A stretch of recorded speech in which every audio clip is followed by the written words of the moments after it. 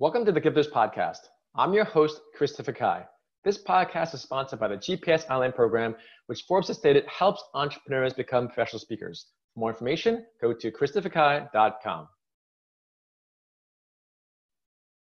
Our guest today is Holly Woods. She's a #1 bestselling author of The Golden Thread, Where to Find Purpose in the Stages of Your Life. She talks about creating purpose-driven products, systems, and leadership strategies, and she's also a keynote speaker. Holly, welcome to our show. Thank you, Christopher. Great to be here. So Holly, I speak around the world, I coach executives and entrepreneurs, and the thing I always tell them is like, you have to be specific, you have to be in alignment with your goals and purpose in life, but you have to show, not tell. And if anyone goes to your LinkedIn profile, the very first thing you see is your picture in a very professional manner with a nice smile, but also your book, which just shines really clearly, The Golden Thread, Where to Find Purpose in the Stage of Your Life. So kudos to you for having a very clear brand, so there's no ambiguity in what you do. So tell us about where you first found your purpose, Holly. Well, it's been a process over time. And as I describe in the book, most of us don't know our purpose easily or don't find it easily because it hides across the stages of our life and behind the wounding that we bring forward. So while most of us have some evidence pretty early, even in childhood, it's not clear that that is anything to do with a purpose. So in childhood, we might experience some curiosity about things or some passion for, or a desire to do particular things, but most of us don't have parents that know how to encourage us to further or deepen that expression. So it kind of gets lost as we move into the milieu of our families and the context of our communities. And these ascribed roles that people imagine for us tend to cover over and supersede our own desires and our own passions and our own curiosities.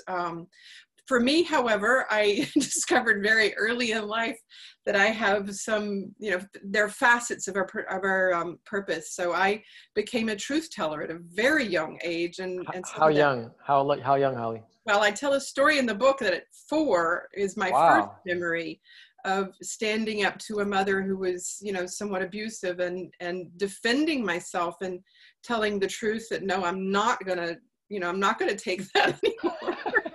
Wow. So that became a dominant theme throughout my life. And so, of course, one facet of my purpose is to speak powerful truths, but I didn't necessarily learn how to use that until, my mid-30s, probably, when I started to refine being able to use that without aggression or force, and then understand another facet, which is to shine love onto shadows. So another part or facet of my purpose is really to see deeply into people to find their purpose. But I do that by seeing both their gift or their contribution and also the shadow elements or the wounding. And I can see both of those things and have great compassion for people and helping them live more truthfully, authentically into who they are. So these two pieces of my purpose combined did show up very early because I was both very courageous and spoke truth, but I also loved people deeply and, could see the gifts of them, but I could also see the shadow. And, that just showed up really early for me. And as our purpose often does, but we just can't find it or see it.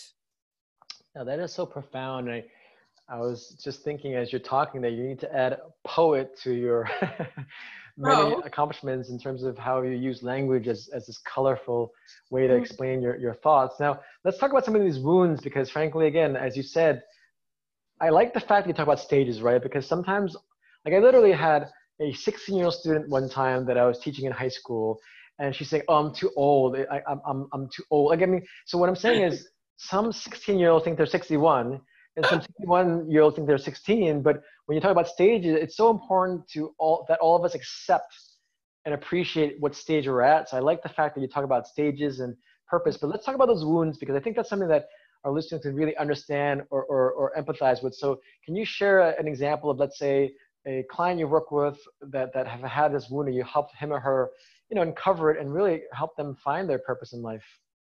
Yeah.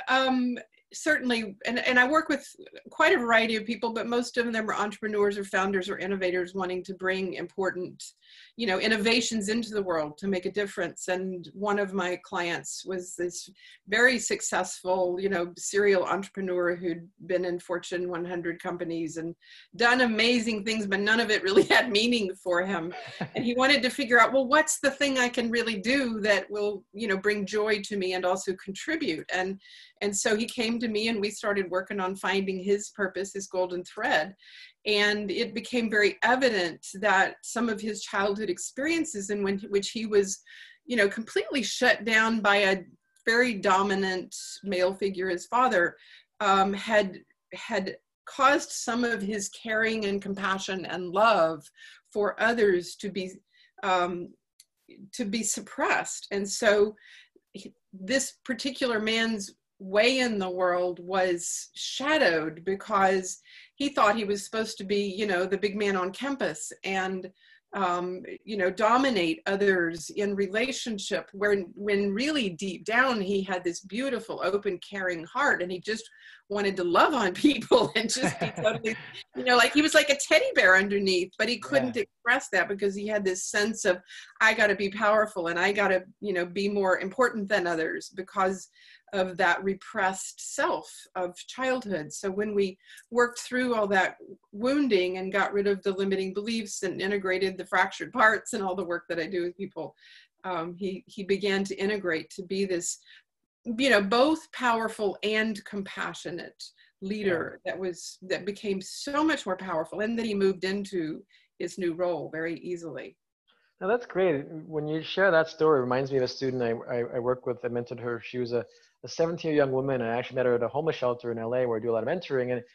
And on Valentine's Day, she didn't have a boyfriend at the time. She literally went and gave all the mentors and students these hearts. She made like origami hearts. Mm-hmm. And I thought, like, how amazing was that? But again, I'm an adult, so all of the adults appreciated that. But I also know that if she were to give that to some of her classmates, they're just judging her like, oh, that's so stupid. Like, what are you doing? So like going back to what you're saying with this older gentleman, whereas with this younger woman, like, depending on who is around you, because that could easily be a wound. In her case, literally, you could be working with her, let's say in a few years, because she's probably in her 20s now. But what I'm saying, it's just so profound about how we all have these wounds, but unless you have someone like yourself to really unpack and kind of see, like, take off that Band-Aid and kind of see that scab, where you have such a deep level of compassion and empathy so that it's okay for them to share. Because frankly, sharing a person's wound, emotional one, obviously, is so profound, but without sharing that, you really can't have the purpose. So tell us how you came about this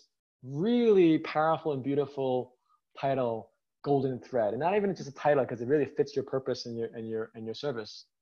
Thank you for asking that question, Christopher. And I just, one clarification, I'd actually suggest that it's not important to share our wounds. It's actually required for us to live a fuller life, to divest ourselves of these secrets and the shame beneath them in order to be our more full, authentic self. So, while some people think it's a nominal activity, well, maybe someday I'll do that. In fact, we can't grow up. We can't wake up and be our full self until we do. And so this golden thread is, it is in us. It's there. And my book, I spend, a good chunk of time sharing case studies about my clients and others and how it looked across their lives. So I began, so I was the very first case study, right? So I had a lot of wounding as a child and wanted to live a better life. And so I've spent decades really coming to my own fruition and, potentiation.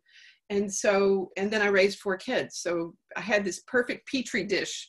Yeah. And in my clients, I work with them to hear their story from a different frame.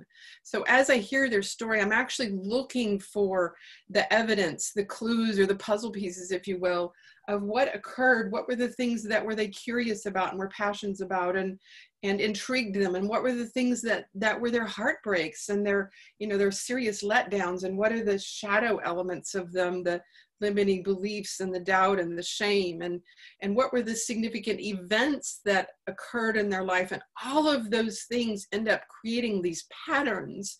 And because I'm a scientist, my background is in human development and human behavior, and I'm trained as an anthropologist and sociologist and all kinds of stuff. I can actually just pull all this together. It's all data, right? And then we find ultimately the golden thread.